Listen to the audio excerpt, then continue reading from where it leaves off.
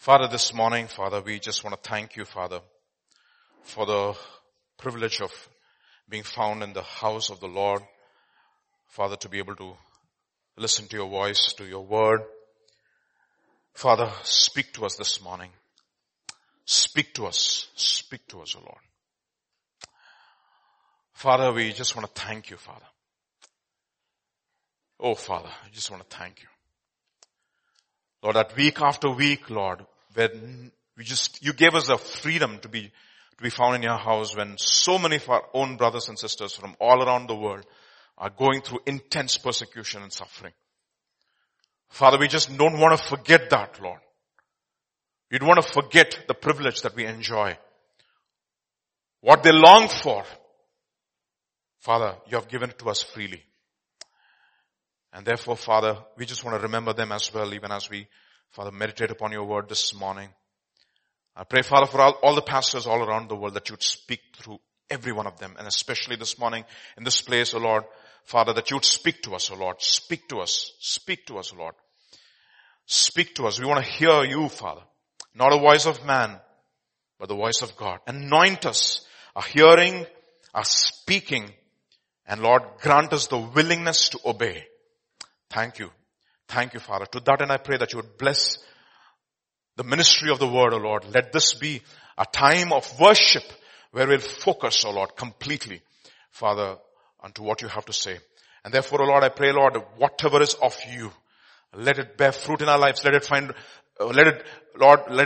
root in our lives, O Lord. Let it bear fruit in our lives as well, O Lord. And whatever is of man, let it just fall to the ground. We want to exalt your name and we want to exalt your word in this house this morning. We thank you, we praise you, we give you glory. In Jesus' name, amen. Okay, so we've been looking at, in the church, at kingdom attitudes. And we know that Christianity is a kingdom. Yeah, it's not a democracy, it's a monarchy, and it's a theocracy where God is king, where we have a benevolent monarchy. And unlike every other kingdom or any other government, it's quite possible that none of us know Prime Minister Modi. We know him, but he doesn't know us. That's what I mean. Yeah. So we can get along without any problem in our country without knowing any of our leaders. Yeah. Not even know our MLAs. We just go and vote for I'm sorry, I'm just saying. Okay, we just vote. We don't even know the representatives, right? But unlike the earthly kingdom where we don't have to know our king, in the heavenly kingdom or the kingdom of God, every subject has to have a personal relationship with the king. It is impossible to become a part of the kingdom of God without knowing the king personally. Okay. So, you need to understand that. It's a completely different kingdom. And when Jesus talks about the kingdom of God, and especially when he's especially in the gospel according to Matthew, and also the gospel according to Luke, and all of the New Testament, where he in general talks about of the kingdom in every department. Of course, we celebrate Christmas, and we know that the government is upon his shoulder, and the increase of his government there will be no end, right? And even we need to understand what are kingdom attitudes. What is kingdom life? What is kingdom lifestyle? What is kingdom culture? Yeah, that is what we've been looking at, in different angles through the year. We've just been concentrating on the king and the kingdom. Okay. Because if you look at our culture, and especially through the ages, any time, any place, there was one quintessential characteristic of fallen man is that there was no king, and every man did that which was right in his own eyes. He was king. Alright? But the kingdom of God is completely different, and there is a culture of the kingdom, which is completely different from the culture of this world. And we need to understand what that culture is in order for us to grow in that culture, in that environment. And as we heard yesterday in the fasting and prayer, we need to create for ourselves an environment where we can grow as citizens of the kingdom. Yeah. There are responsibilities, there are privileges, in the kingdom, but we need to know what the kingdom culture is, what the kingdom manifesto is, what are the principles of the kingdom. Now, let me tell you something very important about the kingdom, and if you look at when the kingdom manifesto, as we call it, is given in the Sermon on the Mount. And they're given a very interesting heading. What are they called? It is the Beatitudes. Now, whenever I listen to a lot of sermons, many sermons, barring a few authentic preachers, most of the preachers, they concentrate on doing. What am I supposed to do? But in the kingdom, we're supposed to be. See, there's a completely different thing. Being and doing is totally different. And all around the world, many people will be celebrating Christmas, and one common decoration we will have everywhere in this world is this beautiful thing called a Christmas tree, whatever that is. I have no idea. And if you look at the Christmas tree, it's beautiful, symmetrical.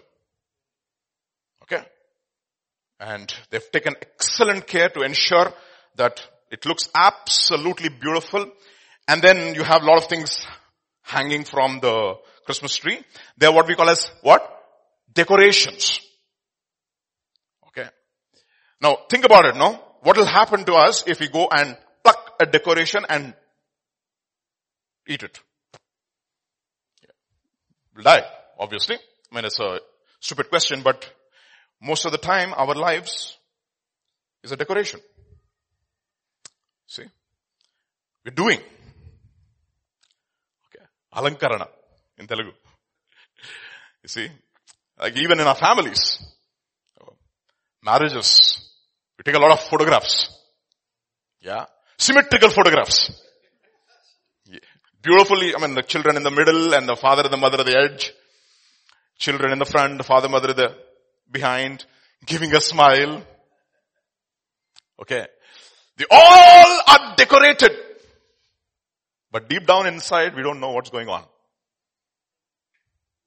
They could just enter into the studio fighting and then stand before the camera like this. Smile. And that's the decoration. You see? But it looks beautiful. But it's not authentic. It's plastic. Right? But on the other hand, look at this fellow. Is it beautiful? I don't think so. Mango tree? How many of you go to the mango tree and look at it and say, "Ye mundara ba idi?" Will you say that? Nobody says it. It's so beautiful. Look at the symmetry. Nobody talks about the symmetry. Everybody takes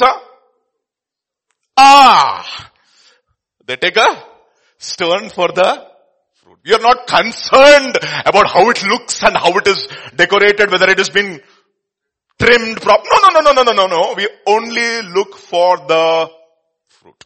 We don't care about the looks. You see, God also doesn't care about the looks. He cares about the fruit. Okay. What kind of a fruit are we having? You see, that is being. That is not doing. Doing is like decorating a symmetrical tree. Symmetrical on all directions. Can you imagine how beautiful, the only ancient wonder which is sustained all through the centuries is the pyramids of Egypt. And you know why? The whole construction is in such a way that it will withstand earthquakes. All the other ancient wonders, the Hanging Gardens of Babylon, everything collapsed. The temple at Diana at Ephesus and all these huge ancient wonders of the world collapsed. But there is one wonder which is standing, I think because Moses built that. He was an architect. He was a civil engineer. He was a structural engineer, by the way. So if you are an engineer and if you like, you can become Moses, yeah? So they're all beautiful structures, right? But what are they? They're tombs. Right? If you look at, even in our own country, we want to change the name of the tomb under Yogi's government. But it still looks beautiful, But if you go inside, what do you find? Dead. Dead man's bones. That's exactly what Jesus told the Pharisees. Guys, you guys are like whitewashed tombs. Beautifully decorated and symmetrical. From all directions. You dot the I's and cross off the T's. But when you look at your life, there's no fruit. There's absolute green without fruit. What is God looking for? He's looking for fruit. You look at what it says in Romans chapter 7 verse 4 before I go into the message this morning. Therefore, my brethren, you also have become dead to the law through the body of Christ, that you may be married to another, to him who has raised from the dead, that you should bear what?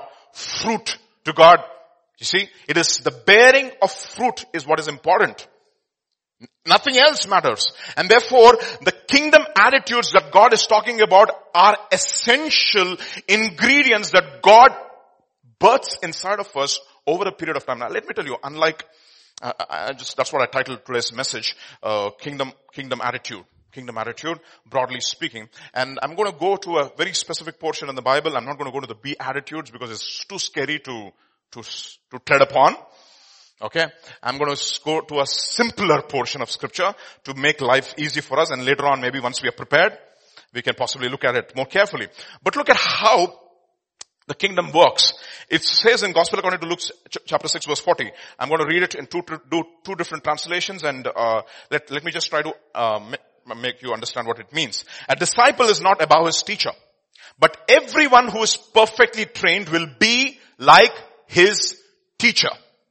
A disciple is not above his teacher, but everyone, when he's fully trained, will be like his teacher. Again, Matthew chapter 10 verse 24 to 25. A disciple is not above his teacher, nor a servant above his master. It is enough for the disciple to be like his teacher and the servant to be like his master. Now, let me tell you something different. We are different from animals. Everybody knows it, of course. What is the fundamental difference? At least what you can observe. Animals are pre-programmed. Okay. They live on instinct. There's something which is there in a cat. Okay. Yes, the mother helps initially for a few months. Maybe you hardly see the mother training and making it study and taking it to school of jumping. No. Nothing like that happens. There's something which is inside the animal which is pre-programmed in order for it to function like the way it is supposed to function. Okay. Yeah, you can be like Simba, living on dates, but eventually it'll catch up with you. Yeah? You know who you are, and or maybe, whatever that movie is, no? Yeah, everybody knows it. Everybody knows it. Okay, I'm not going to say that. Yeah. So you see, instinctively, every animal knows what it is supposed to do. Unlike human beings, when we have a child, it has to be trained to do everything. Right from childhood, we have to teach it. That is how God made us. That we should learn from Him. Even when we are born again, He says, you know what? I need to teach you. Everything, all attributes and qualities and essential characteristics of the kingdom are learned and practiced and made a part of our character. Therefore, there's a training process that we need to go through in order for it to become a part of us. You understand what I'm saying? So, this is essentially the principle. So today I'm going to look at certain B attitudes and to see how we can, cultivate them in our own lives. And what those are and how we can cultivate them in our own lives so that we can bear fruit. So that we will be what God wants us to be. And let us look at that particular portion in Luke's Gospel chapter 6. And I'm looking at 4 B's, or 4 blesseds and 4 woes. And that is going to be the focus of today's message. Luke's Gospel chapter 6 and verse 20 onwards. Then he lifted up his eyes towards the disciples. Now, let me just give you the context of this particular chapter. Jesus is walking through the grain fields, and his disciples, remember, they eat, and then there's an objection. And then Jesus gives them an answer. He goes to the temple, heals a guy on the Sabbath day. Okay. And they want to kill him.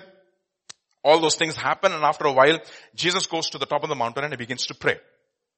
After he begins to pray, you know what he does? He calls a chosen bunch out of his several disciples, 12 disciples, he calls them apostles, on the mountain, comes down along with them, and you have a crowd of disciples coming toward him, and many people are not well, they come towards Jesus, and he touches them and heals them, and he looks at the disciples and he speaks to them. Okay. This is not the Sermon on the Mount, this is the Sermon on the Plain. It's slightly different. Okay, Jesus preached the Sermon on the Mount, but this is to his disciples specifically.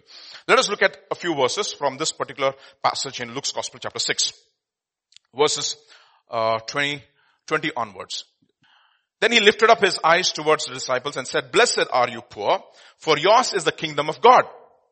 Blessed are you who hunger now, for you shall be filled. Blessed are you who weep now, for you shall laugh. Blessed are you when men hate you and when they exclude you and revile you and cast out your name as evil for the Son of Man's sake. Rejoice in that day and leap for joy. For indeed your reward is great in heaven, for in like manner their fathers did to the prophets." And verse 24. "But woe to you who are rich, for you have received your consolation. Woe to you who are full, for you shall hunger. Woe to you who laugh now." By the way, this word laugh is not just laugh meaning laugh in the way that we laugh. It's something like, for example, it's celebration. For example, when a guy wins an election, he celebrates. When he is successful in an exam, he celebrates. When he conquers the enemy, he celebrates. That's what he's talking about. This is a laughter of celebration. He has achieved something. Okay. "Woe to you who laugh now, for you shall mourn and weep. Woe to you when all men speak well of you, for so did their fathers to the false prophets." Then he lifted up his eyes to his disciples and said, "Blessed are the poor." I just want to look at this. "Blessed are the poor, for yours is the kingdom of heaven." Blessed are the poor, for yours is the kingdom. I just want to look at these 4 beatitudes, 4 blesseds and 4 woes, possibly parallelly together. First he says, "Blessed are you poor, for yours is the kingdom of heaven."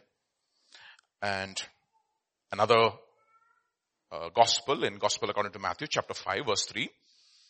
"Blessed are the poor," he adds something, "in spirit, for theirs is the kingdom of heaven." I mean, I was looking at some commentaries, and I was looking at a very interesting translation, the Message translation. Matthew chapter 5 verse 3. Just look at this and you'll get an idea as to where we are going. Matthew chapter 5 verse 3. "You are blessed when you are at the end of your rope. With less of you, there is more of God and His rule." It's amazing.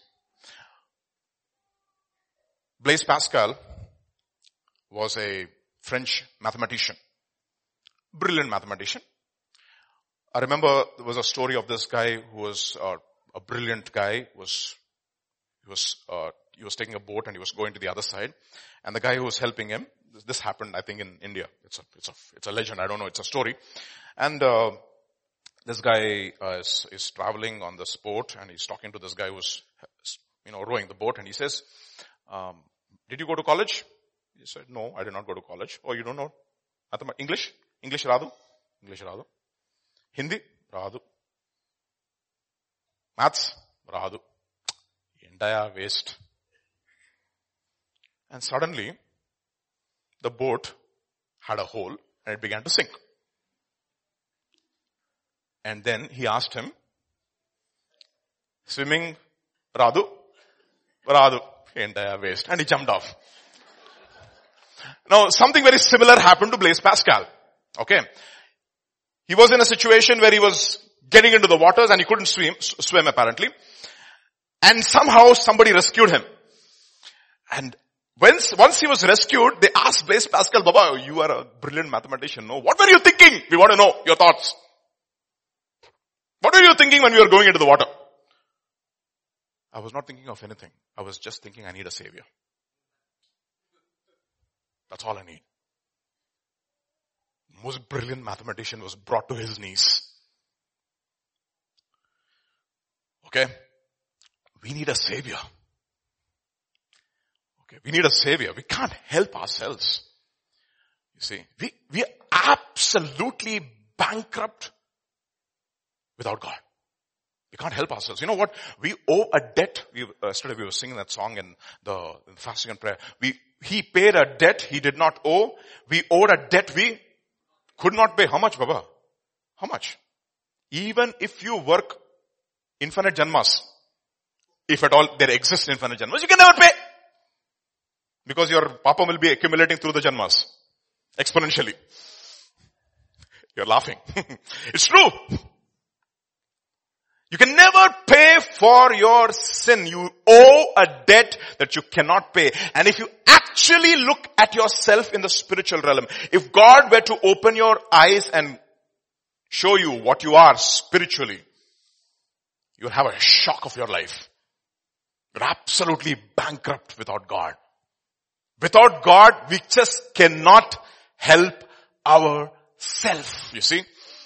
You need to understand this is such an amazing, important principle. And I was teaching this story to the children at our school. You know, the young ones, especially Aman. She is 4 years old. Okay, she's 4 years old. She's possibly one of the most brilliant there. I was teaching. This was a story of Mephibosheth. Okay, the story of Mephibosheth, and the story goes on like this. Nurse Mephibosheth and his nurse were playing in the garden. Okay, they were having a nice time, and Mephibosheth and nurse had a very beautiful relationship, and they enjoyed. The nurse took him to picnics, fed him, took care of him, and she would always say, "Remember, Meph, God will take care of you." And one day he was sleeping, and there was a sound on the door, thud, thud, thud, thud, thud. You would see all the children. No? You need to see. You guys are very, very nice and cool.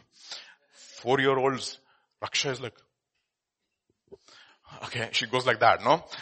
Thud, thud, thud, thud. Knock on the door. Hurry, hurry, said a voice around from the other side of the door. Run, take Mephi and run for your life. They're coming to capture him. The king is dead. So the nurse carries Mephibosheth and he runs trying to rescue him, and even as she runs, she trips over and Mephi falls, hurts his feet and is crippled. And then somehow the nurse recuperates. She takes Mephi on her shoulder, runs for her life, takes him to another place. We don't even know where. And then takes care of him. And he's lame. He can't walk anymore. Absolutely lame. He's crippled in his feet. Somebody has to always help him. And in the process of time, the nurse dies. And one day, Mephi is dreaming, what is going to happen to me? Who's going to take care of me? And he remembers the voice of the nurse. God will take care of you. And he just keeps hoping. One day he's sleeping, and then he hears a knock on the door. Thud, thud, thud, thud, thud. He's startled. He's wondering if it's another soldier coming to harm him. And he says there's a voice from the other side. Mephi, King David wants to meet you. You know, that very moment when I said that, you know what Aman said? Aman, you know what she said? King David, he's not going to say anything to Mephibosheth. You know, I love that. King David, he's not going to say anything to Mephi. He's a kind king. You know, when I heard that, I had almost tears in my eyes. I said, boy, what wisdom. Out of the mouth of babes, you have ordained strength and praise. So this is a story of a man who, we are looking at spiritual poverty and the subsequent blessedness. Blessed are the poor in spirit, and this is a picture of a man who is absolutely poor, not in the spirit, poor. Can't do anything. Lame, crippled for the rest of his life. And we want to see what it means to be poor in the Spirit from this example in the Old Testament and check our hearts and see how we can cultivate that attitude in our own lives. 2 Samuel chapter 9 verses 1 to 4, 1 onwards. I'm going to just read through this chapter and we will go expound it even as I go. Second Samuel chapter 9 verses 1 to 4. Now David said, is there still anyone who is left of the house of Saul that I may show him kindness for Jonathan's sake? And there was a servant whose name was Ziba. So when they had called him to David, the king said, are you Ziba? He said, at your service.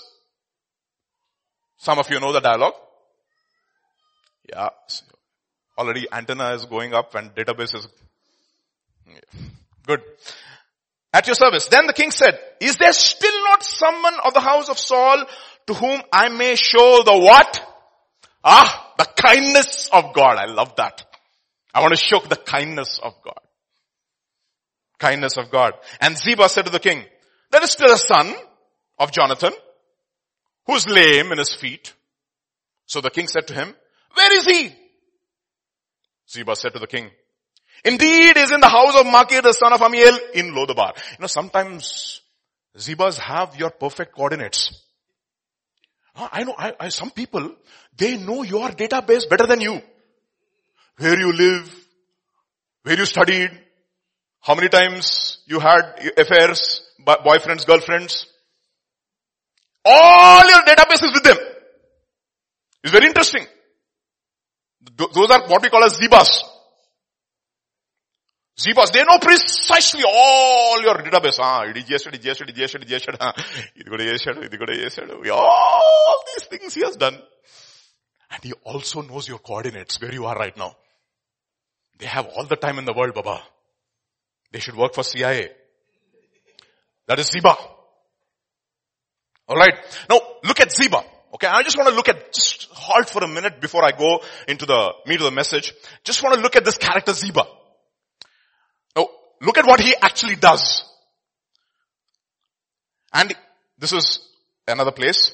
And 2 Samuel chapter 19 verse 27, he slandered your servant. Who is this he? This is Ziba. He slandered your servant. A guy who can never see anything positive in you. Never. You always have a problem. Okay. Asmar ki church.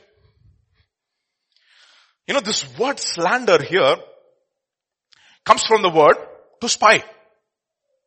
There are three detective novels I used to read when I was a kid. No? Not read. 2 I used to read. 1 I used to follow. I'll tell you what I used to follow and what I used to read. 1 I used to read Sherlock Holmes, and the principle of elimination. That is how Sherlock Holmes used to do his detective work. The process of elimination, where he would eliminate all the possible outcomes, and whatever outcome is left, even if it is the least probable, is the most probable. That is how he used to come to conclusions. And he used to have a sidekick. His name is Dr. Watson. Yeah. And then we had Agatha Christie. She used to write about Hercule Poirot. And he also had a sidekick. His name is Captain Hastings. And Hercule Poirot had a very interesting way of doing investigation. He used to go to the psychology of the mind. I want to know how criminals think. Okay. That is how he used to come to conclusions as to who the culprit is. And then of course we had an Indian version, written by a famous Bengali man. His name is Soradindo Bandyopadhyay. And he is Byomkesh Bakshi. Detective Byomkesh Bakshi. Aap detective ho? No. And he had a sidekick too. Ajit Banerjee, whatever. Okay. Ajit Banerjee and Byomkesh Bakshi. Are you Mr. Detective Byomkesh Bakshi? I am not Detective Byomkesh Bakshi. I am Satya Anveshi. What am I? I am a Satya Anveshi. I am seeking for truth. That is my methodology of solving the crime. How do I solve the crime? I don't do Sherlock Holmes. I don't do Hercule Poirot. I do Satya Anveshi. Satya Anveshi Byomkesh Bakshi. Okay. We also know slanderers go by the name. What are you doing? Satya Anveshi. We are doing सत्य का खोज कर रहे हैं हम लोग. That is what I call the Ziba spirit. Okay? The spirit of Ziba. And it is there.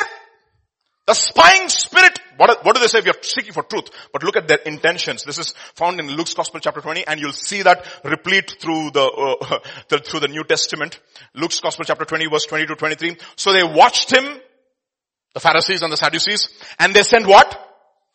Spies who pretended to be righteous, that they might seize on his words in order to deliver him to the power of the authority of the governor. And they asked him, Teacher, we know that you say and teach rightly, and you do not show personal favoritism, but teach the way of God in. We are also Satya Anveshi. Hum bhi Satya ka khoj kar rahe hain. We want to know the truth. We want to get to the bottom of this. What's going on? Is it lawful to pay taxes to Caesar? You need truth. Just stop doing it for 2 weeks, 2 years, and you will know what is going to happen to you. Okay. Do I pay taxes? I've told you, right? Should I pay taxes metaphorically? No. I pay taxes literally. If I pay taxes metaphorically, I will be in jail literally. Okay. There is no two ways about it. There is no metaphorical paying of taxes. Okay. I remember one man, he cheated the government on taxes, and his conscience was bothering him, and he wanted to get right. He was listening to the gospel, and he knew he was getting convicted, and he said, no man, I need to set my conscience. I need to set my conscience right, and I have to pay the taxes to the government. So what does he do? He owes some money. Okay. I think let's say about $1,000. So what does he do? He sends a $300 check. And he sends a $300 check to the government, and the government, along with a letter, it says, I'm paying the taxes that I owe to the government, and if I can sleep well tonight, if I can't sleep well tonight, I'll send the rest. You see? If I can't sleep well tonight, I'll send the rest. You see? What's going to happen to that fool? IRS is going to knock at his door. I mean, my goodness, it's so actually very, very scary these days, because the government is also returning your money. They never used to do it. Returning of taxes is also happening. Tax returns. So we have to be very careful now. Okay. All the money which we owe to the government, you pay. So you don't have to do Satya ka khoj in order to pay taxes. Yeah. But he perceived their craftiness and said to them, why do you test me? This is what the Ziba spirit is, you see. They want to catch you in your words. So I looked at this, I wanted to put it in a dialogue form, okay? Like if it were a drama, or a movie, how would two characters, David and Ziba, would talk to each other? David, are you Mr. Slanderer? Ziba, at your service. Okay. And then, David, I want to show kindness to someone. Name. Ziba. Lame guy, Lord. Does not deserve it.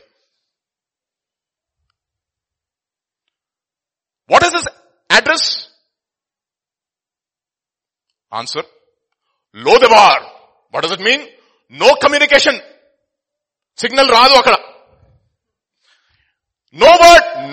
Not reachable, Lord. You cannot reach this fellow. He's beyond you. He's gone far away from you. A place of no pasture. He's in a wilderness. He's in what we call so-called God-forsaken place. Lodebar. You know, a lot of people, that's what they say to some people, Hare, induku panikira nu. Waste. No. You know, sometimes, you know what God does in order to just to prove his point, you know what? He takes that enduku panikira ani vadu, he touches him and he shuts all their mouths. It's amazing. And I've seen, even in our own state, I've seen some of the men of God who are on fire for God, and I look at the wisdom that they have and the way that they present the gospel, and I listen to the testimony, and I just put my head in shame. I said, Lord, what a testimony. Drug addicts and all kinds of vices that they had when God touched them, they were written off by God. They were Mephibosheths. God-forsaken people in a God-forsaken place. God cannot reach them. You know, we just recently went to The prison ministry, the juvenile home. I mean, it was such a surreal experience for me. It was such an amazing, amazing experience. And we have zebas there. We have zebas, no? Very, very well-dressed zebas. They come and say, no, you can't come. You can't come and preach the gospel. And we just, I thank God for Sister Elsa. No, she was persuasive and she said, we came here. And like she said, we can't give cake without Christ. They wanted the cake and no Christ. And they came, they took the cartons, and they said, sir, take a picture. Why do you want to go inside to these Mephibosheth's lame, God-forsaken place? Why do you want to come inside? Why do you want to come to these fellows? Hardened. You can't reach out to them. There's no hope for them. I mean, that is how they behave, Absolutely. There's no hope for these people. I tell you, sometimes when it's a total perspective change, okay, when you go to the mission field like that, when you go to these places. And I went to, the first thing was to the women's home. It was, the old age home, okay. It was an unbelievable experience, okay. We had to go through every room and pray over, at least wish them, and if they wanted prayer, to pray with them. So we were just going into every dorm and every room, and we just entered into a room where there was this old woman, possibly about 75 to 80, abandoned, between 70 and 80, abandoned by the family. She was there on the bed. She didn't have a blouse on her shoulder. And you know what she did? The moment she saw us, she took a blanket and she started covering herself like that. She's old. She's doing like that. And I looked at that and I just walked out and came back and I said, Pastor, when I looked at that, my heart broke, Pastor, and I just remembered that scene in Gandhi. Remember that scene in Gandhi? Where Gandhi is in the banks of that river and this lady there with a torn sari, and Gandhi looks at her, and you know what he does? He takes off his outer garment and he puts it on the river like that, and the thing flows down and reaches to her. And I said, that's exactly what we are supposed to do. You have a total perspective change when you go to these places.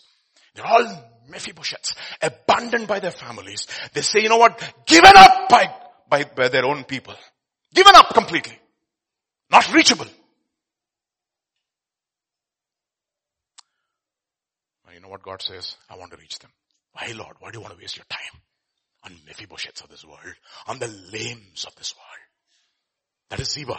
That's a satanic spirit. The spirit of slander. Accuser of the brethren. You know what it says? These people are not worth it. You know what David says? I want to reach out to him. I want to reach out to him. You know what he says? You know what Ziba says? He's a nothing.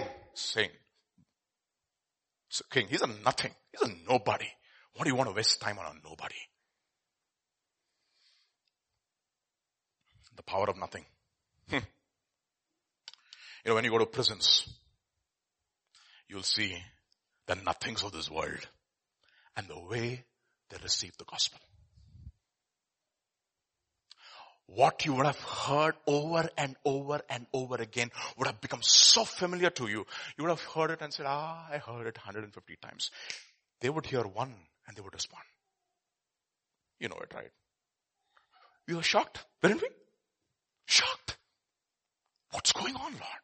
And there were a bunch of zebras standing next to us, just watching us like that. Why are you here? But there. Imagine, no? Just imagine this stupidity of religion. Of this religion. You will kick pastors and evangelists who go to people and say, you know what, we are drunkards, we are absolutely gone. And when you go to them and give the hope of the gospel and say, you know what, come to Jesus, he will save you, you kick us. But you are supposed to kick, I'll tell you whom you are supposed to kick: BJP, RSS, Bajrang Dal, and all you fellows. You know whom you are supposed to kick? You are supposed to kick those people who take bribes in government offices. All your fellows with Tika. Where every government office from pillar to post I have been, where they cannot work without a bribe. I've seen it with my own eyes. Where is your hue and cry for such people? That is religion, my dear brothers and sisters. That is a Ziba spirit, which will excuse sin. The spirit of Ziba, which will excuse sin. Women can be raped on the streets and you will not go after them. Some cow is slaughtered and you will kill that fellow. What is your standard? Tell me. You are Zebas. It's a Zeba spirit. The spirit of Ziba. They are nothing. God is interested in the nothings of this world. Are you a nothing? Oh, make me a nothing, God. Or strip me of everything so that I will become a nothing. That is the reason why Paul tells in 1 Corinthians chapter 3, you know what he says? If anyone thinks that you are wise in this age, let him become a fool so that he can be made wise.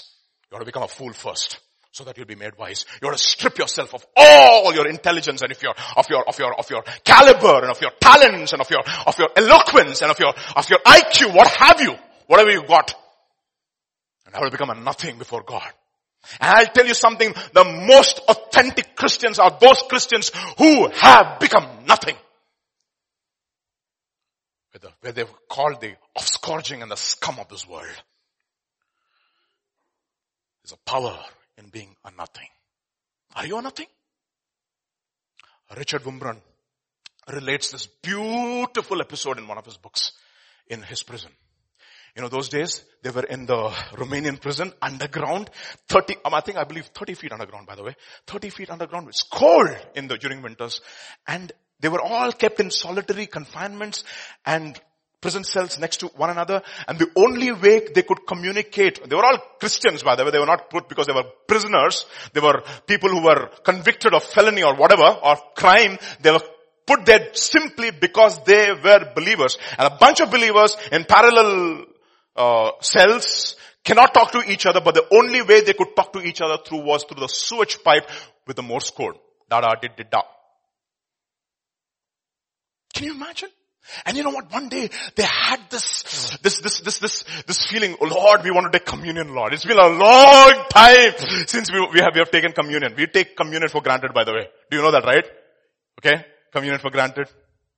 You know, I like some churches where you have to apply to take part in communion. Some churches are really tough. You should send an application form. Did you do this? Did you do this? Did you repent? Etc. Did you judge yourself? Okay, now you are eligible to take communion. I'll also name the church, CFC, Bangalore. You know, there is a communion form, by the way, on the website. You have to download the PDF. And you have to submit it to the pastor the next week so that if you want to take part in communion. So, there's a power in nothing. Look at what he says, a beautiful story. As weeks of captivity wore on, Wurmbrand and his friends longed to share a communion service together. But they had nothing. Hallelujah. They had nothing. No church building, no beautiful music, no bread, no wine. How could they have communion with nothing? And then what happened? But wait! One of his friends stopped to Wurmbrand through Morse code. Nothing has to be something or you wouldn't have it. You know what? These are Russian Jews, Baba. They're very intelligent. You take the top 5 chess players in the world. Bobby Fischer, Jewish. Kasparov, Jewish. Mikhail Tal, Jewish. Magnus Carlsen, non-Jewish. Vishwanath Anand, non-Jewish. Top 3. You take away 3 top Jews from the world. Albert Einstein, Karl Marx, Sigmund Freud. World minus Albert Einstein, world minus Karl Marx, world minus Sigmund Freud. No Western civilization. No nuclear bomb. No socialism. No psychology. That is the power of the Jew. Okay? Alright? Yehudi ka power both hai, Baba. I worked with one of the guys, okay, I had 2 professors. One was Hannah Michalska. I did 2 courses with her. And I had a research supervisor, Kemily Allen Rabat. Tough guys, okay? Tough. 2 Jewish professors in my life, so I was mentored by Jewish people, so it's fine. Okay. Okay, whatever it is, no? And but wait, one of the friends, nothing has to be something. Look at the logic, okay? This is how you can think when you're in prison. You should read one of his books. Okay, I don't want to recommend to you, but if you would read one of his books, Messages from Prison by Richard Wurmbrand, you'll just go crazy at the revelation that man has. Unbelievable. You know why? When I've seen this pattern, okay? I've seen people who persecuted nations, and I've seen people in persecuted nations. The way they see and experience God is absolutely, completely, dynamically, whatever. I mean, you name the adjective, is so totally different from the Western people who are living in their comfort zones and are doing hermeneutics and upper criticism, under criticism, lower criticism, all kinds of criticism. All nonsense. It's interesting, but Pastor James made a fantastic statement. He said, every letter in the New Testament was written by a persecuted man to the persecuted church.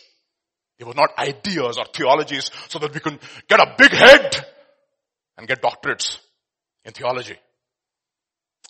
Okay, nothing has to be something or you would not have it. And consider, look at what he says. God hung the world on nothing. It has to be the strongest substance in the world. Hallelujah. Amazing, isn't it? And then he goes on to say, so with nothing in their hands, these prisoners broke bread. With nothing on their lips, they sipped from the cup. With reverent taps on a rusty sewer pipe, they worshiped the Lord, the God of their salvation. Hallelujah. I didn't want to miss out this point. I was there in the juvenile home. The first time, they said, you can't speak more than few minutes. You can't make a program, etc. So we were like apprehensive. What are we allowed to do? And what are we not allowed to do? Should we preach the gospel or not preach the gospel? How can we just give cake and come on? That was what was going on in my mind and my heart. And I was like, Lord, what am I supposed to do? And we all went into that place. It was a cell. Boy, it's creepy. Okay. It's not very romantic. Okay. If you're going there in the future, be prepared. Maybe that is the reason why God sent me. I don't know. We don't know. It's creepy. We just went into the cell. All those guys were, were assembled together. They were sitting on the floor, and a bunch of lawyers had come just before us, and they were taking up cases and saying, whom do you want us to represent, etc. And I was telling their fees, etc. And after they finished speaking to the boys, they went out, and those two fellows with the lathi, they stood like that. Okay. And they were watching us, and I looked at them. I'm like, what am I supposed to do? Okay. And I said, Lord, are we just going to give cake? Are we just going to give something? Am I not going to speak? I said, you know what? I'll tell a story. I just told him a story. I told him a story of two friends, the rich and the poor. Remember the story? We heard it hundreds of times in this church. The rich guy and the poor guy, right from childhood, they were friends. They were friends in school. The rich guy did not study well. The poor guy studied very hard. They grew up till 10th grade. After 10th grade, the rich fellow fell into bad company, bad to worse, became a drug addict, became a shoplifter. And this guy studied, worked hard, finished his law. Deepika finished his law. Yeah. And he became a lawyer, and then he became a judge, etc. And he was promoted. The other guy, the rich kid, lost all his money, came onto the streets. He wanted to get a fix. So the best way he could do that was to steal a store. And he goes to the store, gets caught. And they were all, watching me, They were all watching me. And he gets caught because he attempts to beat up the guy at the counter. So he's caught for stealing and also for attempt to murder, brought to court, and asked them this question: who do you think the judge was? They all looked at me and said, it was his friend. I said, right, so you guys are smart. These fellows will not say anything. I didn't even mention Jesus till now. Okay. Not even one word of Jesus came. And I said, you know what you did? The entire village knew that these two guys were friends. So they came to see what this friend is going to do. Is he going to convict his friend and punish him, or is he going to let him go? Because he's his friend. And everybody was watching like that. So the witnesses came. They witnessed against this fellow. They said, yes, we saw him doing this. All witnesses agreed. And the judge pronounced his judgment. And he said, 10 years, 7 years, rigorous imprisonment. or 10 lakhs in fine. The guy had nothing. All the guys were looking at me like that. And I said, you know what the judge did? After he pronounced the judgment, he took off his robe, came down,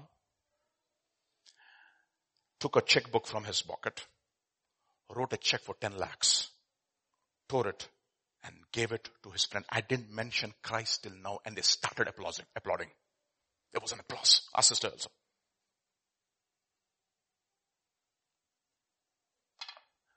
And I was asking the Lord. I didn't finish the story because after that I mentioned several other things. They started clapping. And I was asking the Lord, why, Lord? How come that applause? How come I don't get it in church? How come? In the most God-forsaken, quote unquote, Lodebar, whatever you want to call it, I hear an applause. You know what the Lord told me? I felt it in my spirit. For the very first time in several days, they heard a word of kindness. They heard a word of kindness. And they were longing for it. Look at what it says. Is there not still someone of the house of Saul to whom I may show the kindness of God? Why is this important? The kindness of God. Romans chapter 2 verses 4 to 5. Or do you presume on the riches of his kindness and forbearance and patience, not knowing what? God's kindness is meant to lead you to what? Repentance. Do you know that God is kind to all of us? Look at us. Look at us. Well fed. 11 months. Anybody went hungry? Please raise your hands. The whole day. None. Everybody had everything on their table the whole day. Yes. Yeah, you might have gone through your problems here and there. And were you really thankful that God was kind? Did you applaud him? Are you poor in the spirit? You see? Perspectives change. It was just not this place. Another place, it was a bunch of small guys, right? I told them another story. I finished the story, same applause. And it was spontaneous. And I had to witness that. I just etched in my mind. I couldn't just forget it. I said, Lord, I was possibly praying in the flesh on emotional prayer. I said, Lord, I want to go and tutor them in math because they had some boards over there. I said, whenever I see a board, I get excited. So maybe I can go and teach math there. I don't know. Okay, I can show them a resume. PhD in robotics. Come on. Prison cell can accommodate me for sure. You see? Kindness of God is meant to lead you to repentance. God was kind to you, my dear brothers and sisters. God was kind to you. Were you poor in spirit? Did you thank him?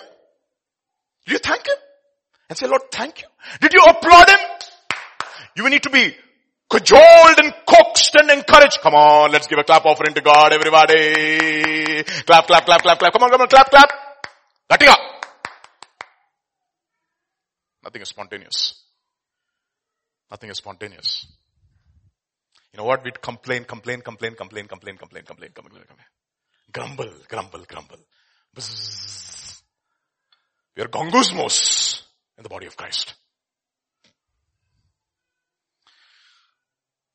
And then he's summoned. I love King David. Look at what it says. 2 Samuel chapter 9. Then King David sent and brought him out of the house of Machir, the son of Amiel, from what? My God. That's what God does. You know what he does? The grace of God finds that God-forsaken place and captures you and brings you out like that. Brings you out. There's no place on this earth. You know why? I'll tell you why. Because missionaries went like that. You know what the cobbler William Carey did? William Carey. Sorry, not William Carey. William Carey. Sorry, Lord. You know what he did? He wanted to be a missionary to India. And you know what he did? He said, he just drew a map of India on the floor like that. He sat in the middle of the map and he said, Lord, give me India. He was a cobbler. was a cobbler and he came in 1700s. He came to India.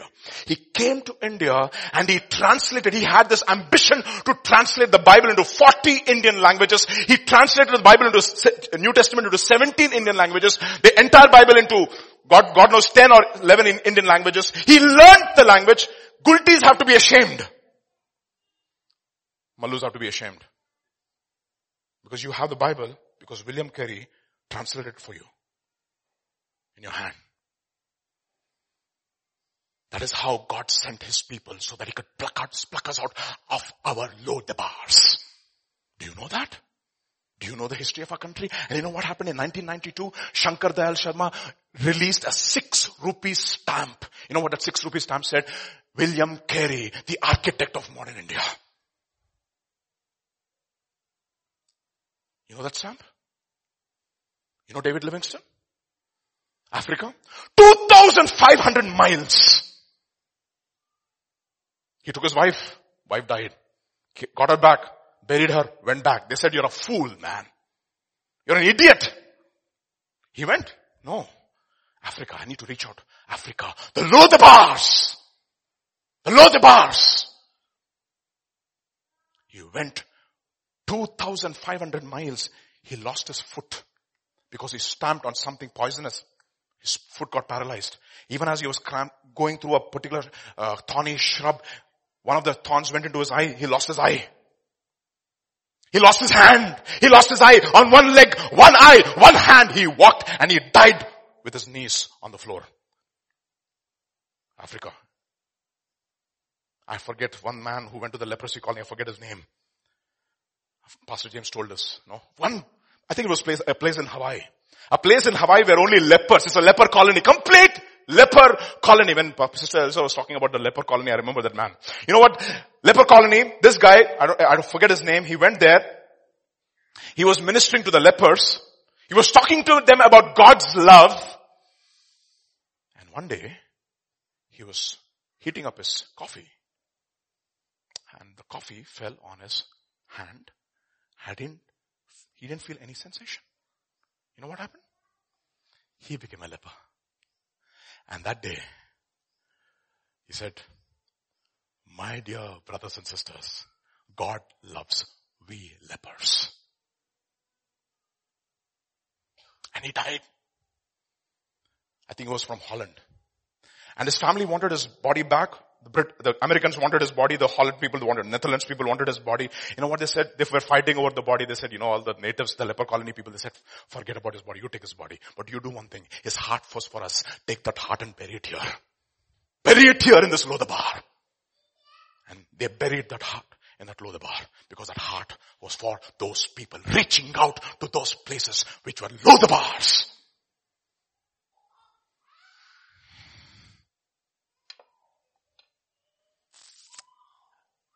And he heard his voice. Mephibosheth. You know what Mephibosheth means? Speech full of shame.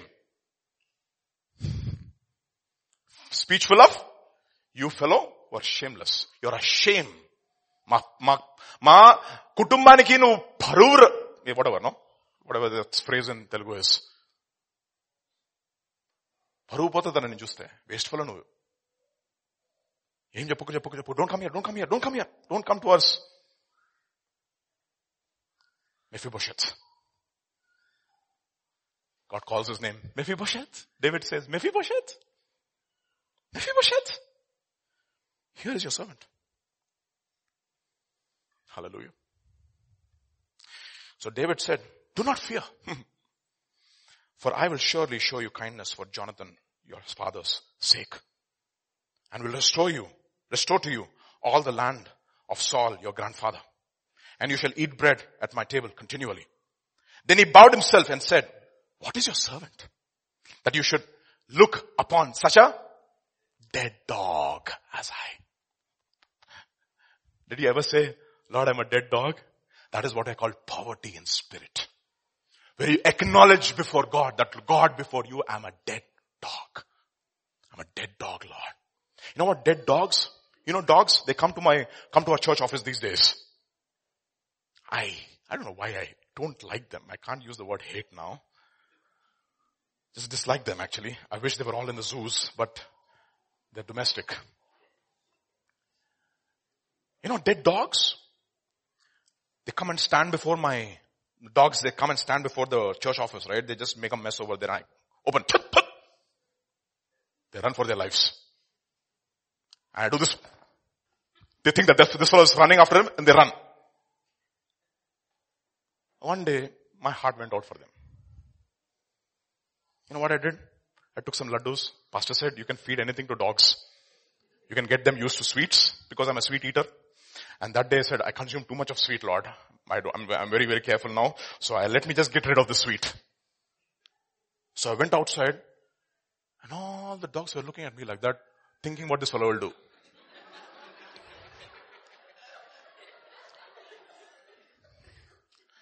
It was interesting, okay. I was surprised at myself. And I said, okay,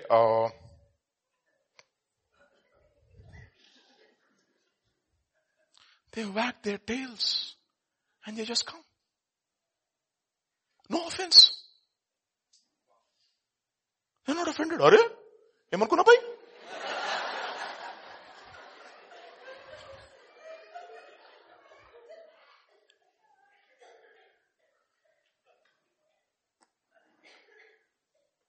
Never had a dialogue like that. And I chase them every day. And they run and they come. And they run and they come. You know something? When I just looked at that and when Mephibosheth says I'm a dead dog, I'm like, Lord, this is what poverty in spirit is. Where you're a dead dog before God. Remember the Syrophoenician woman? It is not good to take the children's bread and give it to the dogs. Are manobhai nanu? Kukka now? Devanenu? Kukkane, Lord. I'm a dog. That is poverty. That is poverty in spirit. See, this is what we call as, this is incredible kingdom, Baba. This is upside down. All the dogs will be fed. Of course, I'm not talking about the spiritual dogs which is in the book of Revelation. No, I'm not talking about that. I'm talking about the attitude. You see that? There are several people who call themselves, even Goliath said, do you think I'm a dog? And there was another fellow who said, Hazael, remember? What is this dog? What will he do? Elisha looked at him and I said, I know what you're going to do. You call yourself dog and you pretend. One day, you know what you're going to do? You're going to rip a pregnant woman. And he's weeping over that fellow. God sees through our hangama and our poverty in spirit and our tears. He sees through all that and he really, really knows whether we really think we are dogs or not. Are we dogs here? That's offensive, right? Yaman could not be. But that is what Mephibosheth said. That is spiritual poverty, my dear brothers and sisters. When I'm a dog. But there are zebras all around the place. Lord, kukka Lord, vidu. Take this fellow out. There are satanic voices, the voice of slander. This is gospel according to Zechariah. Okay. This is gospel according to Zechariah. Look at what gospel according to Zechariah chapter 3. Zechariah chapter 3. Then he showed me Joshua the high priest, standing before the angel of the Lord, and Satan standing at his right hand to slandering. This fellow doesn't deserve. I know what he did. And you know what? Satan is looking at all of our lives and he knows what you did because he cannot go and lie to God. He knows exactly what you did and God also has to agree because you cannot lie to God. God, this fellow, Lord. This fellow is this. You know what she did? You know what he did? You know what they did? You know what he did in the morning? He came to the church shouting at his wife. You want to show mercy? And the Lord said to Satan, the Lord rebuke you, O Satan. The Lord who has chosen Jerusalem rebuke you. Is not this a band plucked from the fire, the Lodebar? Is he not a band which is plucked from the Lodebar? Where people don't want to reach out, I have reached out to him. You cannot stop me from doing anything now. Yes, he has gone through the fire and his clothes are burnt because of the fire that he has gone through. And he's absolutely famished. The holes all over his body. Now Joshua was standing before the angel clothed with filthy garments. And the angel said to those who were standing before him, remove the filthy garments from him. And to him he said, behold, I have taken your iniquity away from you, and I will clothe you with pure vestments. Hallelujah. That's exactly what, the prodigal son's father did, right? But he said, what did he say? Lord, I am your servant. That's what he said. Mephibosheth also said, I am your servant. I am your servant. What servant? Come here. Clothed him in his righteousness. And I like Zechariah's response. Zechariah లాంటి brothers కావాలి మనకి church లో. We need brothers like Zechariah who will rejoice when somebody is being restored to God. Not like Zebas who will slander, but like Zechariah. You know what Zechariah says? Look at what he says, Zechariah. And I said, Lord, you forgot the topi, Lord. Topi, marchipino. The turban. You know what is written on the turban? Do you know what is written on the high priest turban? Holiness to the Lord. Separated unto God. Holy. Holy. I'll tell you something. When something pure gets something impure, what happens to the pure? It becomes impure. But when God touches something unclean or unholy, he doesn't become unholy. The other person becomes holy. That's amazing. It's interesting, right? If you read the book of Leviticus, if a man is found with leprosy, he has to come to the high priest, and the high priest has to pronounce him unclean. If he has some mark of leprosy somewhere in the body, unclean. But think about it, no? If a man is covered with leprosy from head to toe, what should the high priest pronounce him? Clean. Do you see the paradox? You know what he's saying? Lord, there is absolutely nothing good in me. From head to toe, I am unclean.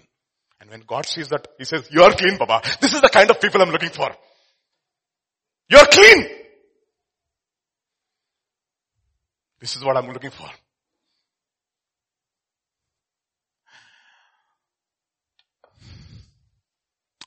So David gives him 4 things. You know what he says? Do not fear. First thing. Do not fear. Do not fear. Do not fear. Do not fear. You don't have to be so scared now. You're mine.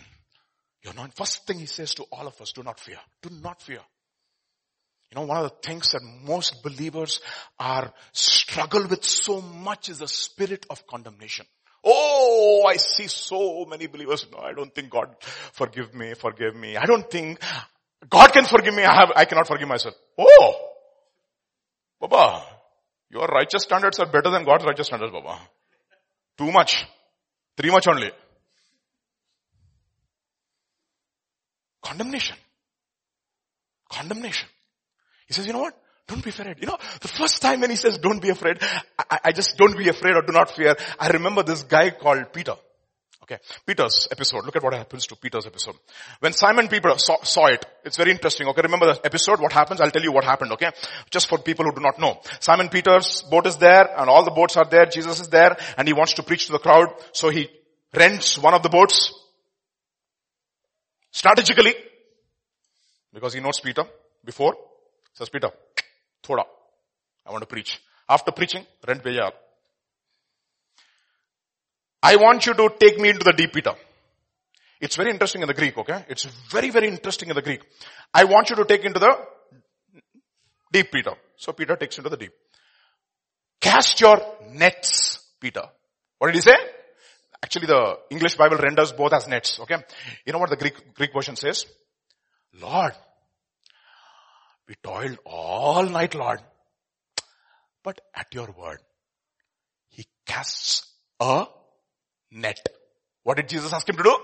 Cast your nets. And what does he do? He casts one net and the fish which was supposed to be filled for several nets come into one net.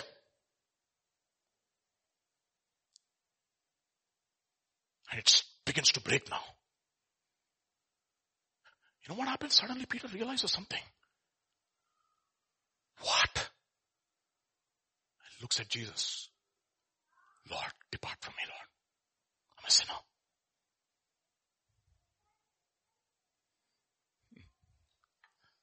When did you see a miracle in your life and say, Lord, depart from me, Lord? I'm a sinner. You got a promotion? Depart from me, Lord. I'm a sinner. You tried to pass that exam and it didn't happen. And one day Jesus came into your life and it happened. What did you do to Jesus? Did you say, Lord, thank you, Lord. Now we can start off Peter's fishing company.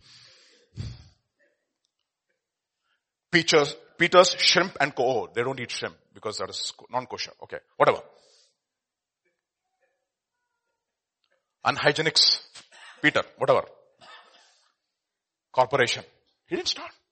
You know what he said? Lord, depart from me, Lord. You know, sometimes when I look at the entire episode of the entire Bible, this is only one man who acknowledges after a miracle that he's a sinner. All signs and wonders are happening. You cannot see one testimony of a guy saying, Lord, I don't deserve this. I'm a sinner.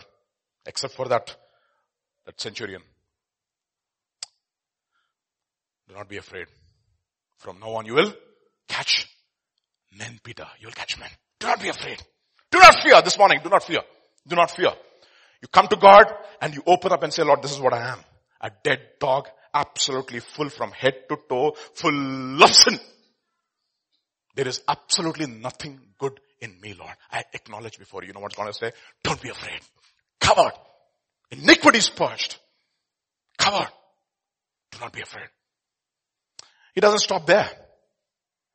Romans chapter 8 verse 15. For you did not receive the spirit of bondage again to fear. Now next thing. I will show you kindness for whose sake? Why am I showing you kindness, Peter? Why is God showing kindness to Peter?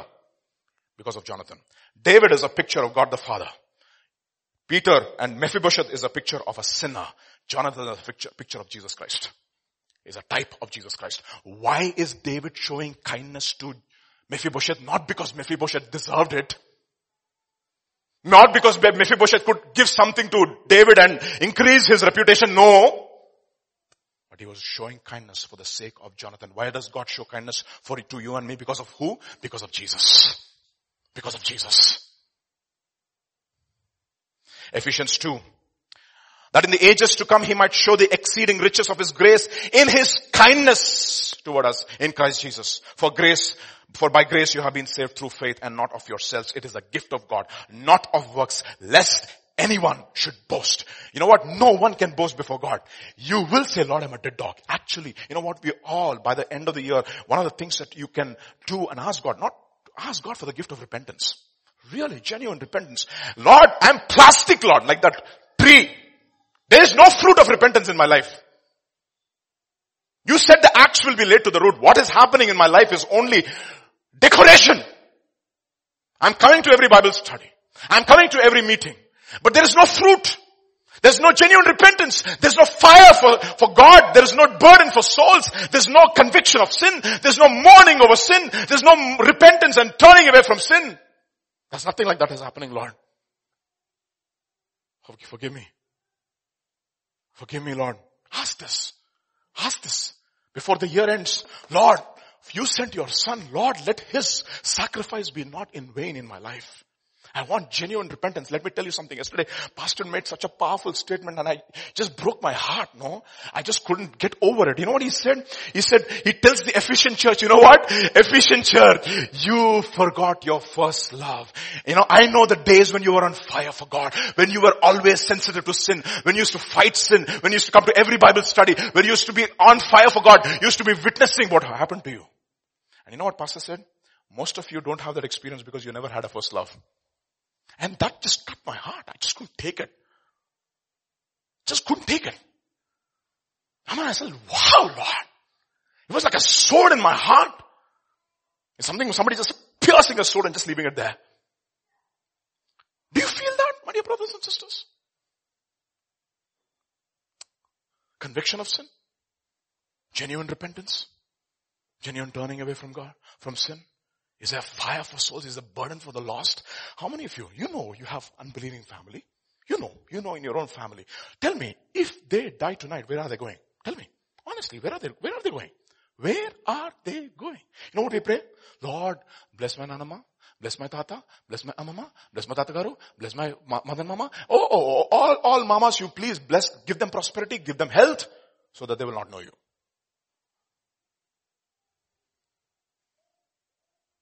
Because you know what? Our perspective is completely messed up. We have a messed up perspective. One man of God was giving this example of during the Naxalite time. You know, Naxalite time during those days, 1990s, when Sitaramaya was from Warangal, he was a very famous Naxalite. This was during the Naxalite, very peak Naxalite time. There was this bus which was going to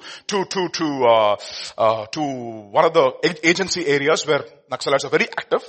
Passing through this agency areas, almost, during dusk, almost evening.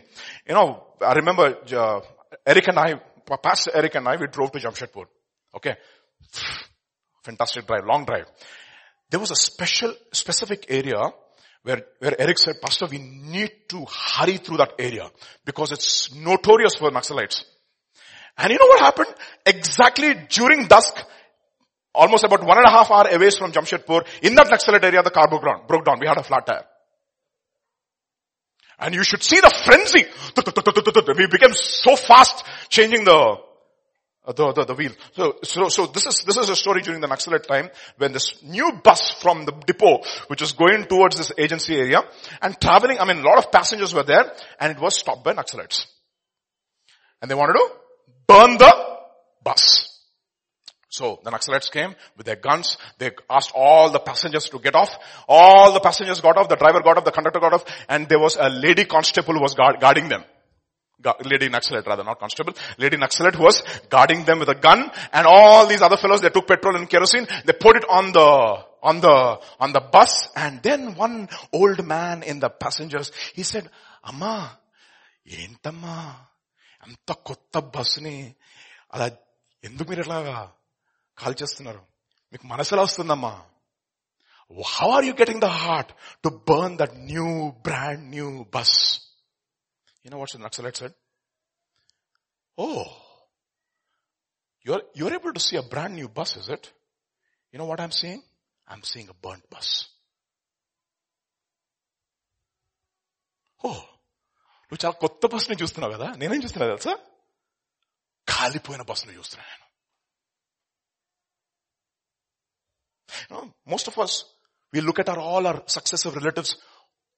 God, వాళ్ళని నరకడం పంపించడానికి మీకు ఏం మనసు వస్తుంది దేవా? Why are you getting the heart? How are you getting the heart to send them to hell? They're good people, God. You know what God says? You see good people there? I see people burning in hell if they don't repent. What is our perspective, saints? Do we have a burden for the lost souls? Do we break our heart? I was talking to Sister Elsa, saying, Sister Elsa, really, I need to pray for genuine burden because I don't have it. I don't have it. Do we have? For our lost ones? Does our heart break?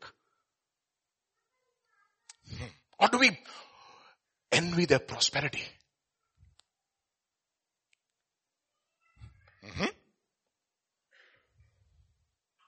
For Jonathan's sake. How can God show kindness to an enemy like that? You know what it says in Romans chapter 5? Look at what it says. Romans chapter 5 verse 6. For when we were still without strength, we were dead dogs. In due time, Christ died for the ungodly. But God demonstrates His love toward us in that while we were still sinners, Christ died for us. For if when we were enemies, we were reconciled to God through we were enemies, we were still sinners, we were ungodly, we were without strength. And why did God reconcile us to Himself? Because of Christ, who died for us.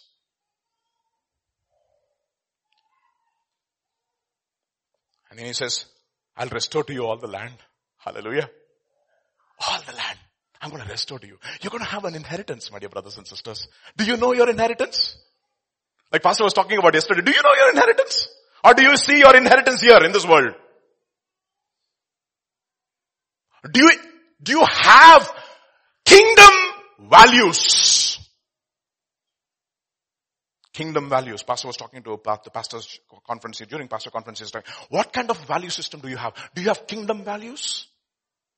Do you have kingdom values? That your head is in heaven, but your body is on earth? 1 Peter chapter 3 verses 4, 1 Peter chapter 1 verses 3 and 4. Blessed be the God and the Father of our Lord Jesus Christ, who according to his abundant mercy has begotten us again to a living hope through the resurrection of Jesus Christ from the dead, to a what? To an inheritance incorruptible, undefiled, which will not fade away, reserved for you in heaven. Hallelujah. And then finally, you will eat bread at my... What are you going to do? You're going to become my son. Mephibosheth, you're no longer a servant. You are my son, adopted son. You are my adopted son. I've adopted you. Matthew chapter 8. I tell you, many will come from east and west and recline at the table with Abraham, Isaac and Jacob in the kingdom of heaven, while the sons of the kingdom will be thrown into the outer darkness. You know why? Because those fellows, especially he's talking in the context of that centurion, he said, Lord, I'm not worthy for you to come. He was feeling like a dead dog. And you know what? God looked at him and said, this is great faith, man. This is great faith.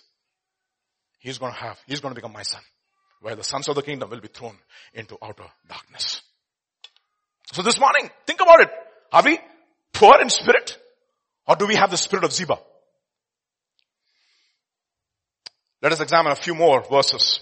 We'll just look at Mephibosheth and Ziba. 2 Samuel chapter 16 now.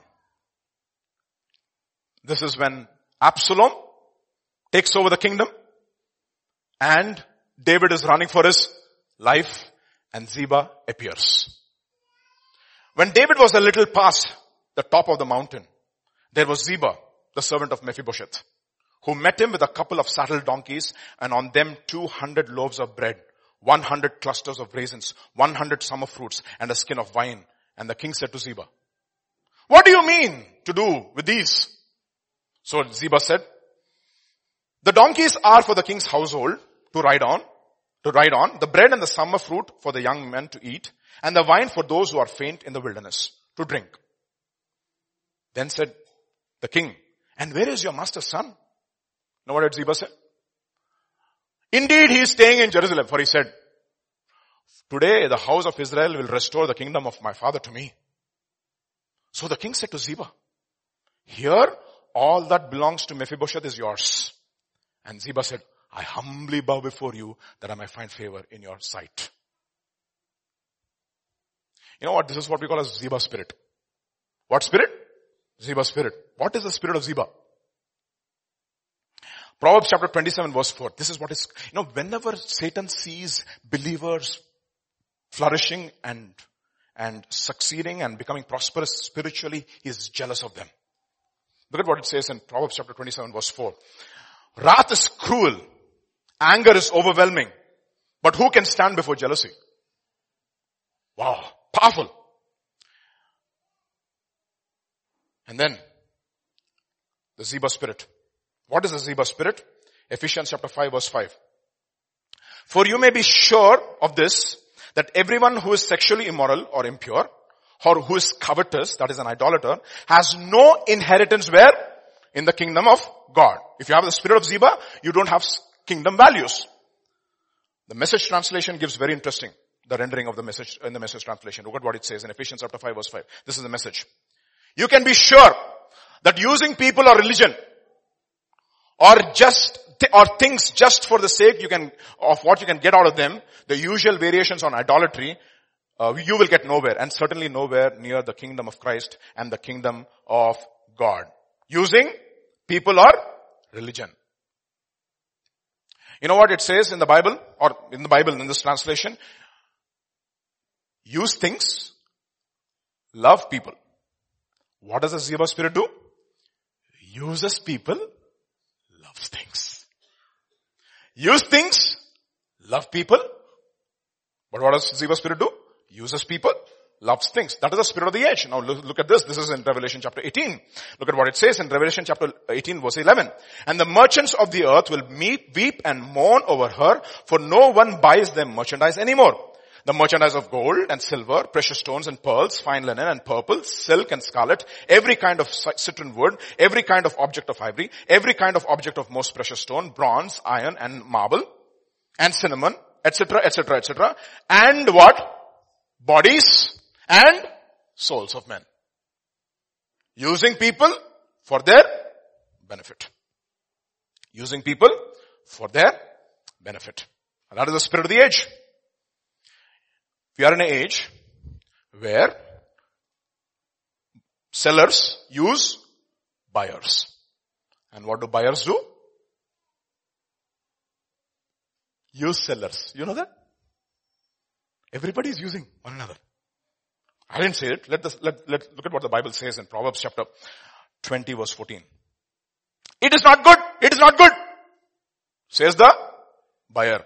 Then he goes off and boasts about the purchase. Amazon. Delivery comes. Pillodu, irrogation dani. Your child has broken it. Not good. Defective piece. Call the customer care, take it off please.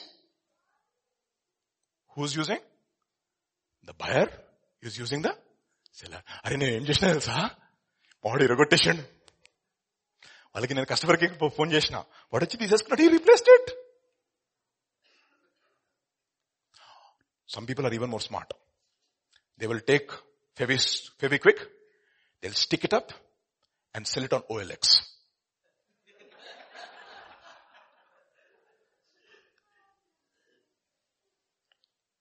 Okay? OLX में सब कुछ बिकता है. What is going on? Sellers are using the buyers. How much is your car? 50,000 kilometers only. That fellow would have run 78,000 kilometers and 1 lakh already over. Life is already over. 50,000. He has manipulated the odometer reading. Oh, 50,000 kilometers. Okay. Hey, Balan Manchilad. 1 lakh. 1 lakh 10. No, 1 lakh. Negotiate. Na tera, na mera. 1 lakh 5. Or you know what? 75,000 item nene name just else, huh? 1 lakh 5 kamina. You think the buyer is fool? You know what he's going to do? He's going to put fresh paint. And he's going to sell it on OLX for 1.5. That is the spirit of the age. That is Ziba.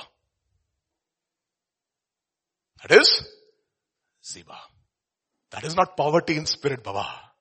That is the reason why it says, Romans 16:19 says, be excellent in what is good, be innocent in evil. 2 Corinthians 14:20. I wish it was 4:20, but it was I think 1 Corinthians 14:20. 4:20 would have been better, but okay. My dear brothers and sisters, when concerning evil, be like children. But when it's concerning spiritual things, be mature. But what are we? Very smart. OLX, Amazon. We are in that generation, my dear brothers and sisters. We are there. We just rip a shirt and send it back as a defective item. Not good. Not good. You know, there was one pastor, I don't want to name his name. You know what he used to tell us? Whenever he used to go to the mandi shop, you know what he used to do? Whatever that fellow says, he used to give him the money. And he looked at me and he said, why don't you just bargain? You know, he looked at me and he said, we Christians should not bargain. You should not bargain. Live and let live. If he's stealing, if he's cheating us, he's not cheating me. He's cheating God. I cannot be cheated. My God will always provide. I will take men at his word. Because I expect them to take me at my word. That is Mephibosheth. That is poverty of spirit. 2 Corinthians chapter 9, 2 Samuel chapter 19. Now Mephibosheth, the son of Saul, came down to meet the king. Look at this. He has no clue what has happened. And he had not cared for his feet, not trimmed his mustache, not washed his clothes from the day the king departed until the day he returned in peace. So it was when he had come to Jerusalem to meet the king that the king said to him, why did you not go with me, Mephibosheth? Why? And he answered, my lord, O king, my servant deceived me. For your servant said, I will sandal a donkey for myself, that I might ride on it and go to the king because your servant is lame. That's what the Ziba spirit does. It sees the vulnerability in people and uses them. That's the spirit of the age. You know how people are used in this culture? Women are used on hoardings to sell furniture. Can you imagine? Yeah, being objectified. Can you imagine that? You know why I get a fresh perspective? Because I've got 2 daughters now. If I didn't have a daughter, maybe I wouldn't have felt that much. But now I have 2 daughters. Think about it. Now, if my daughter was there, and everybody is watching my daughter on the hoarding and buying the furniture, using the vulnerability in women, the weakness in women for your own. Don't you think? Do you think pastors don't do it? You think pastors? One man of God was talking about it. You know what he said? He went to one healing meeting, and you know what they said? Oh, come dear sister, come here, testify to what God has done to you. Oh, I was lame, I'm walking. Another girl comes. Oh, I was not able to bear children, I'm able to bear. One other person, I was having cancer, God healed me. Oh, all the blessings and the healings. You know what the pastor will say? Oh, see what has happened. All these healings have been done in my ministry. I'm still falling short of 4 lakh rupees. Please, can you please pay that bill, please? Oh, the God who did all these miracles can't give you 4 lakh rupees. What are you talking about? You know what you're doing? You're literally using people for your own gains. For your own gains. That is what is happening. That is the reason why in our church, you know what you say? If you're not right with God, don't give your money. Don't give. Because we want to have a clear conscience before God. Don't give. Honestly, think about it. Did any time any of the pastors of the church has ever made our financial needs known to you? Never. That is a principle that we have learned. I learned from pastor. Never. Not even once. Not even once. You know why? That is the reason that Paul tells, you know what? We have every right, because we sowed spiritual things, we have every right to reap material things, but we will never use it for our advantage, because you know what? We are preachers of the gospel, because the gospel should not come into disrepute. People are used. That is the spirit of Ziba. You know what Mephibosheth said? I was lame. He used me. And he slandered your servant to my lord the king. But my lord the king is like the angel of God. Therefore do whatever is good. You know what?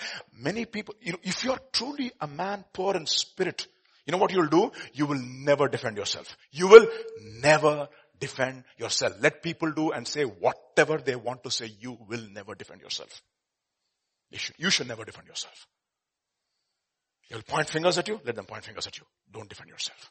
Lord, I leave it up to you. You know my heart. For all my father's house were dead men before my lord the king. Yet you set your servant among those who eat at your own table. Therefore, what right have I still to cry out any more to the king? So the king said to him, why do you speak any more of your matters? I have said, you and Ziba divide the land. Remember that guy in Luke's Gospel chapter 12? Lord, let my child, or let my brother share the property with me. Let him divide it properly. You know what God said? Who has made you a judge between you and your brother? Verse 30. Then Mephibosheth said to the king, rather let him take it all. I don't need it, Lord. I didn't come here because I needed something from you. I came because I love you. Behold, what manner of love God has showered upon us, that we should be called what? The sons of God. You called me your son. You made me sit at your table and eat. What more do I want? What good? You know why? Because his eyes were taken off from the now and into the eternal inheritance, that he was a son of God. Hebrews chapter 10 verse 34. For you had compassion on those in prison, and you joyfully accepted the plundering of your property, since you knew that you yourself had a better possession and an abiding one. Therefore, do not throw away your confidence, which has a great reward. For you have need of endurance, so that when you have done the will of God, you may receive what is promised. For yet a little while, and the coming one will come, and he will not delay. You see, this morning I want to just really challenge us. Do we really feel, do we have the poverty? That is the attitude. The only one attribute I looked at, the poverty in the spirit, because that opens up everything. Blessed are the poor in spirit, for this is the kingdom of God. And you know what it says in the next verse? Blessed are those who mourn, for they shall be comforted. Blessed are the meek, for they shall inherit it. But before that, blessed are those who hunger and thirst for righteousness, for they shall be satisfied. Only those people who are poor in spirit will mourn over the sin, and those people who mourn over the sin will cry out for righteousness, and those people who cry out for righteousness will have righteousness given to them as a gift from God. And this morning, I want to end with this incredible psalm. You know why you should come to church? You know why you should come to church? I'll tell you why you should come to church. There was a man called Asaph. Okay. Asaph was a worship leader. Okay. Worship leaders. You can prophesy. Asaph wrote a psalm. Very frustrated psalm. Okay. Most of the worship leaders are frustrated. I remember when I was a worship leader, the university used to eat my head. On Sunday morning used to come and went out. And one day pastor got me and said, Vijay, this is not the place for you to vent out. Pastor. Anyway, so worship leader was frustrated. Psalm 73. Truly God is good to Israel, to such are of a pure heart. Okay? Truly God is good to Israel and to such are of a pure heart. He said, God is always good, Baba. That is what he said. A worship leader says, God is good all the time. Really? Reem goodbye. This is what Asaph says. Next verse. But as for me, honest fellow, my feet had almost stumbled. My steps had nearly slipped. For I was envious of the boastful when I saw the prosperity of the wicked. I saw Ziba making money out of me. I know it's very difficult for me to say God is good. Very, very difficult. Very, very, very difficult. And then, next verse 4. For there are no pangs in their death. Their strength is firm. They are not in trouble as other men, nor are they plagued like other men. Therefore pride serves as their necklace, violence like a garment. He's like looking at them and he said, boy, look at this fellow. No pain at all. Happily he is nicely taking bribe and everything. Nothing is happening to him. I do one small sin. Lord, what is that compared to that fellow? And you're pulling me out. Bringing me out of the file and say, what did you do? And then what happens? Their eyes bulge with abundance. They have more than heart could wish. Can you imagine coming and singing that song? Their eyes bulge with... can you imagine that?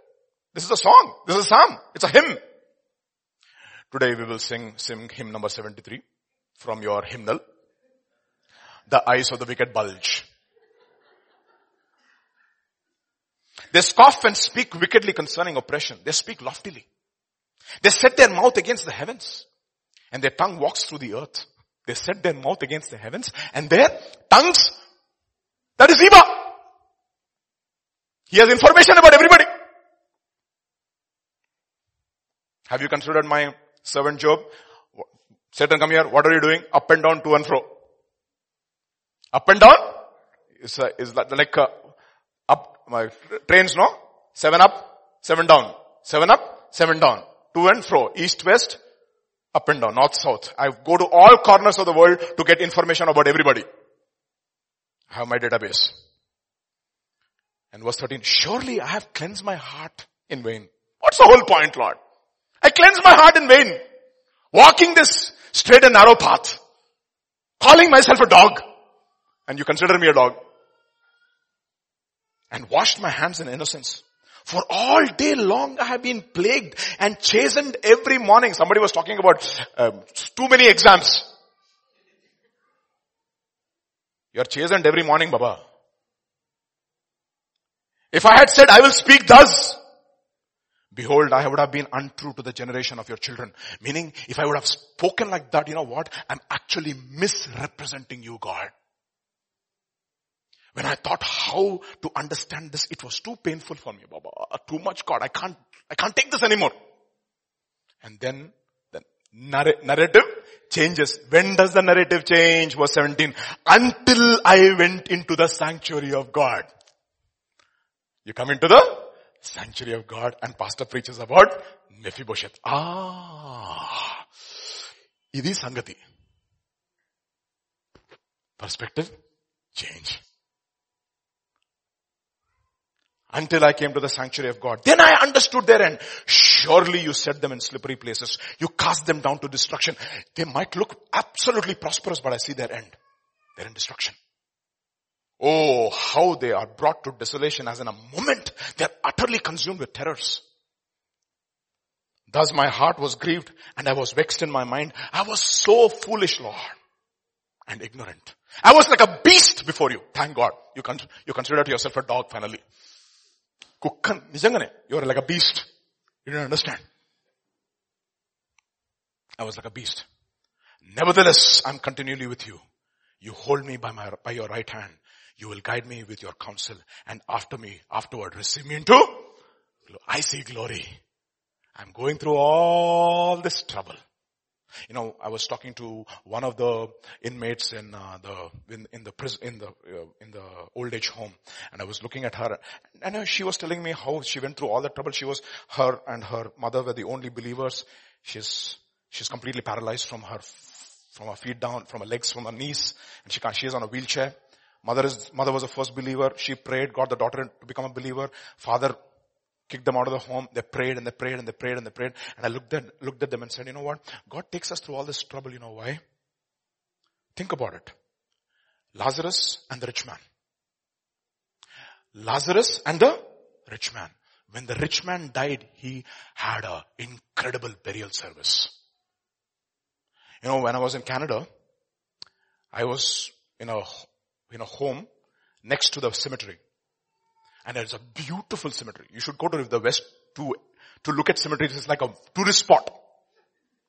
And you walk along the cemeteries and you'll see the cherubim and the seraphim. And you'll say, is that the Ark of the Covenant over there?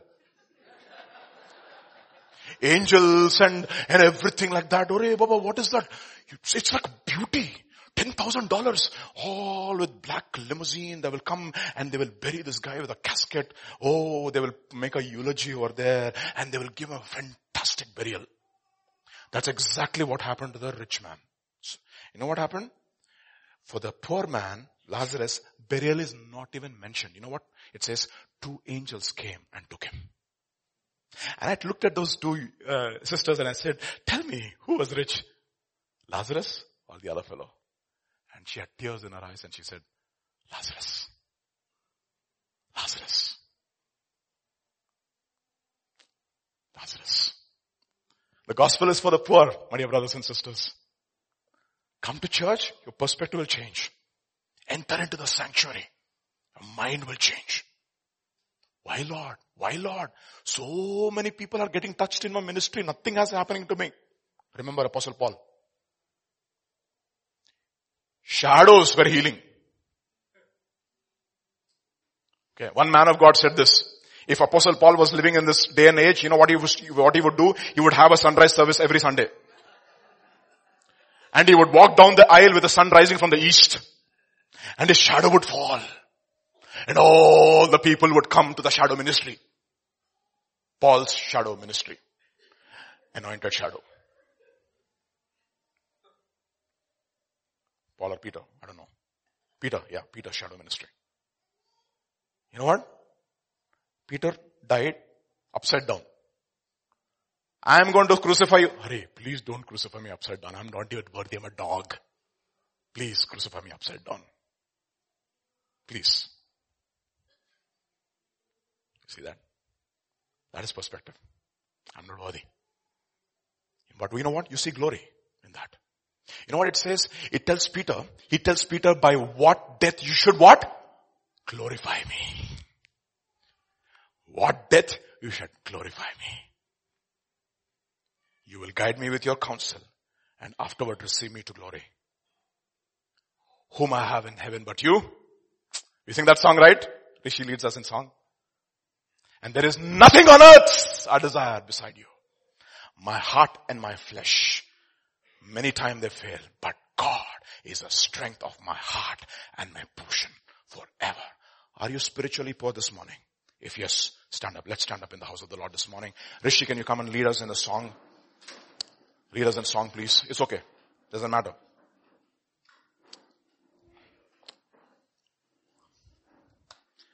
We'll just worship for a few minutes.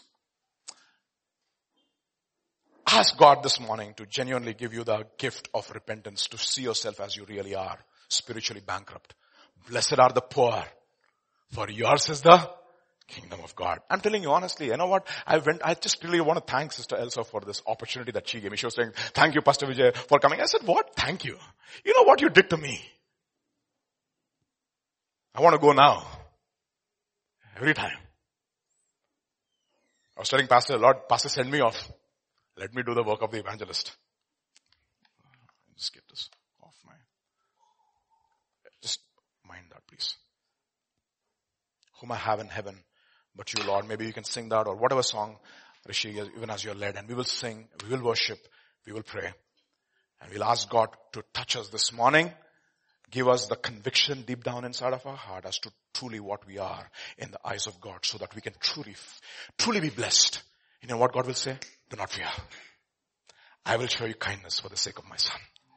You will have an inheritance. You will have an inheritance, and you will sit at my table, and you will be my son, and you will eat all the days of your life. Mercy, grace and mercy shall follow me all the days of my life, and I shall dwell in the house of the Lord. For the one thing I ask, that I may dwell in your house forever. That was a promise which was given to us, Psalm 27. And that invitation is to all of us who are spiritually poor this morning. And if you're not, ask God to break you this morning. Ask God to break you. Yes, Abel, Priyanka and Rishi, can you lead us? Heaven, choose Lord. There is nothing on earth I desire besides you.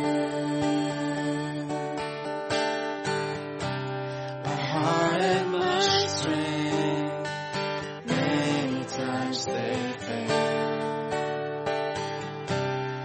There is one truth that always will prevail. That is the strength of my heart. God is the strength of my heart. God is the strength of my heart, and passion forever. God is the strength of my heart. God is the strength of my heart. God is the strength of my heart, and my portion forever.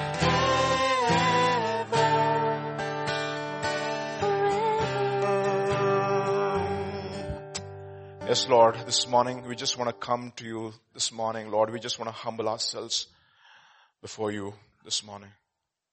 You're a good God. Your mercy endures forever. Lord, truly God is good to Israel, and to such are of a clean heart. But our feet almost slipped, Lord, when we saw the prosperity of the wicked. And we said, Lord, why are we not rich and why are we poor? But you said, Lord, how hard it is for the rich to enter into the kingdom of heaven. It is easy for a camel to go through the eye of a needle than for a rich man to enter into the kingdom of heaven. It was in your mercy, O Lord, you sent lack into our lives. It is in your mercy, O Lord, you sent us to a place called Lodabar, so that, Lord, you could show your grace and mercy in our lives and pluck us out of darkness and into your marvelous light. Lord, you reached out to us, O Lord, when we were absolutely unreachable. Father, you overlooked all our faults. You negated all the negative zebas, oh Lord, in our lives. You reached us, Lord. Oh Father, we just want to thank you this morning. And Lord, I pray, Lord, even as we go through this year, Through this year, O Lord, the rest of this year, 15 days left, Lord, for the year to end. I pray, Lord Jesus, including this day, O Lord, I pray, Lord, I pray you would do a deep work in us, O Lord, each one of us. You would do a deep work in us. Deep work, conviction deep down inside of our hearts. Grant us the gift of repentance. Genuine repentance. A genuine repentance, genuine turning away from sin. A genuine crying out for sin in our own lives. A genuine cry for holiness. Lord, authenticity, that is what we desire. We just don't want to just say that we are dogs like Hazael or Goliath. Father, we want to be truly Mephibosheth, Lord, who will confess our utter bankruptcy. Lord, forgive us our pride. Forgive us our unbelief. Forgive us this morning.